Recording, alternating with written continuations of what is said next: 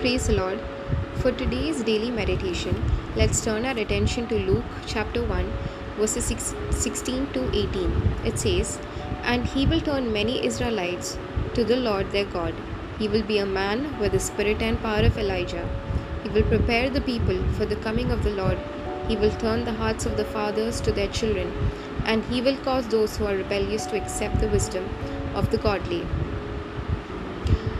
Here, this passage talks about John, who was the son of Zechariah and Elizabeth. We all know him as John the Baptist.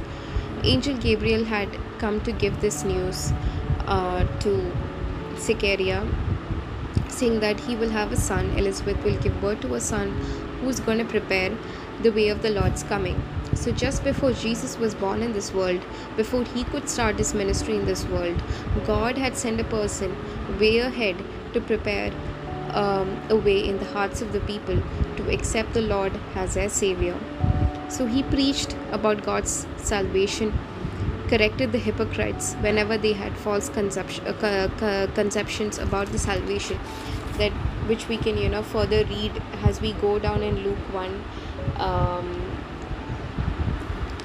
As we further read in Luke chapter 3, where John the Baptist speaks to the hypocrites regarding their false conceptions about salvation.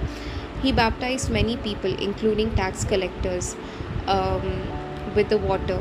But in his entire ministry, he glorified God and preached about the greatness of our Lord Jesus Christ. Even in Luke chapter 3, verses 16, it says, "John answered their questions by saying, 'I baptize you with water, but someone is coming soon who is greater than I am, so much greater that I am not even worthy to be his slave and untie the straps of his sandals.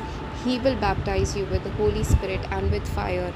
So how much humble he was during his ministry, and how much he glorified and talked about the greatness of our Lord Jesus Christ in his life. Likewise, God has sent all of us in this world to be the ones who make a path for Jesus in the people around us. Some may have got the blessing to be a missionary, to be an evangelist, and bring large number of people to know God. And while some of us have got the responsibility of spreading our Christ love among the people and friends we are close to. So just like John the Baptist, God has sent us to be the prophet of the Most High. It's such a privilege to be one. So let's use this privilege we have to the fullest and prepare a path for our Christ in the hearts of our near and dear ones. Hope this encouraged you all. May God bless you with these words.